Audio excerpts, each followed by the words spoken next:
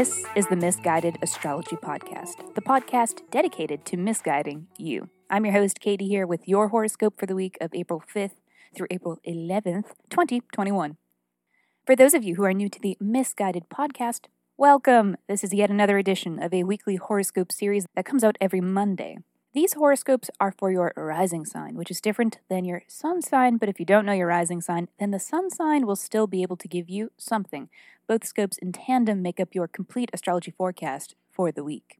In addition to these weekly scopes, my co-host Jackie and I also put out a full episode every Thursday, and within these full episodes, we read listener birth charts. So basically, listeners write in with questions, which we attempt to answer by reading their birth chart. Please consider checking out one of those episodes if you haven't. The titles are in all caps so that they're easier to spot. The most recent episode was really fun and honestly a little intense. Shout out to Christian for sharing his incredible chart and allowing for some misguidance. That episode is titled Emotions in a Blender. If you can relate, consider giving it a listen.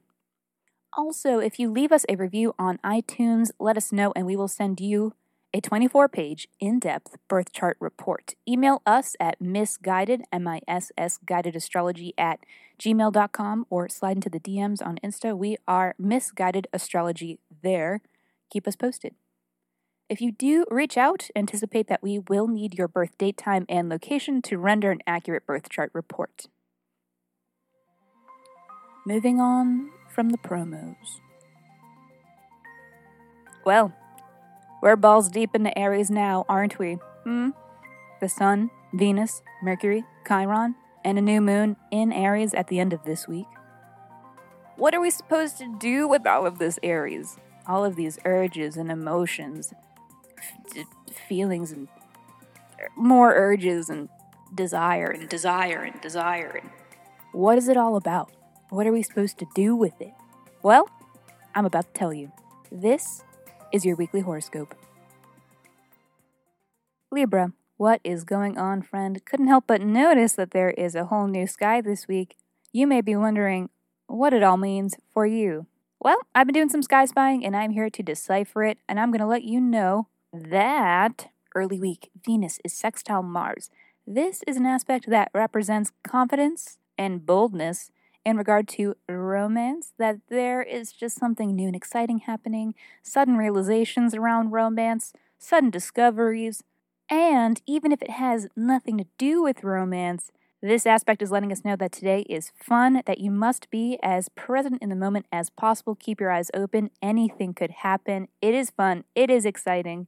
It is enjoyable. And for you, all of this is centered around matters of your self-expression, your creativity. If you are a creative, this is incredible energy to make something. And also, this is the sector of the chart responsible for sexual encounters. So if you've been on the precipice of getting it with someone, early week is looking really good. End of the week, Mars square Neptune. This yearly transit is indicative of tension and friction, and potentially confusion and fatigue, a general feeling of bleh. For you, this is all centered around matters of work and health. There's a possibility that Friday might not be such a good day at work. I don't know if you have the opportunity to use a sick day or something, but I just wanted to give you a heads up that if coming out of Thursday you're just feeling a little I don't know, don't be afraid to just take a mental health day on Friday. You've been working hard. You deserve it. Honestly, Libra, you work too much. You are the type of person that likes to lean into work to lean out of other things that are troubling you, so just be careful.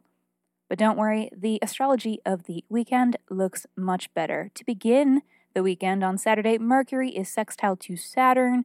That is letting us know that this is a good time to make negotiations, and that if there are things that we want, we should use our words to obtain them.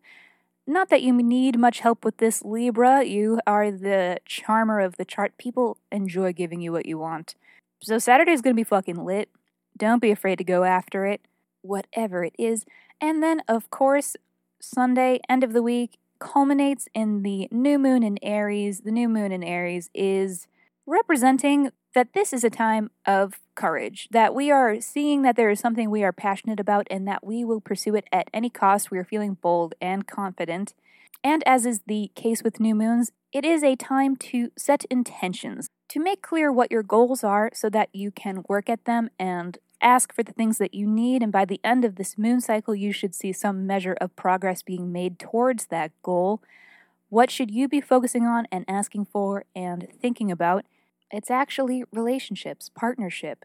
And that could be business, romantic, or otherwise your intimate one-on-one relationships. No matter what you call them, no matter what the label is, this is an opportune time for negotiations and diplomacy, sorting things out between you and your partners. If you're not in one of these relationships, this is a good time to begin one or to redefine your existing one. Coming to a middle ground, sorting things out, getting on top of the relationship game, whether it is romantic or professional. And isn't that so Libra of you? And really, all Libra stereotypes aside, be honest with yourself that you maybe do want a new partnership or that you deserve a healthy partnership, because you do. Astrologically, this is the time of year to get on top of partnerships, and I just wanted to let you know that. Alrighty, Libra, that is all for this week. Thank you so much for tuning in to the Misguided Astrology Podcast. I will be seeing you next Monday.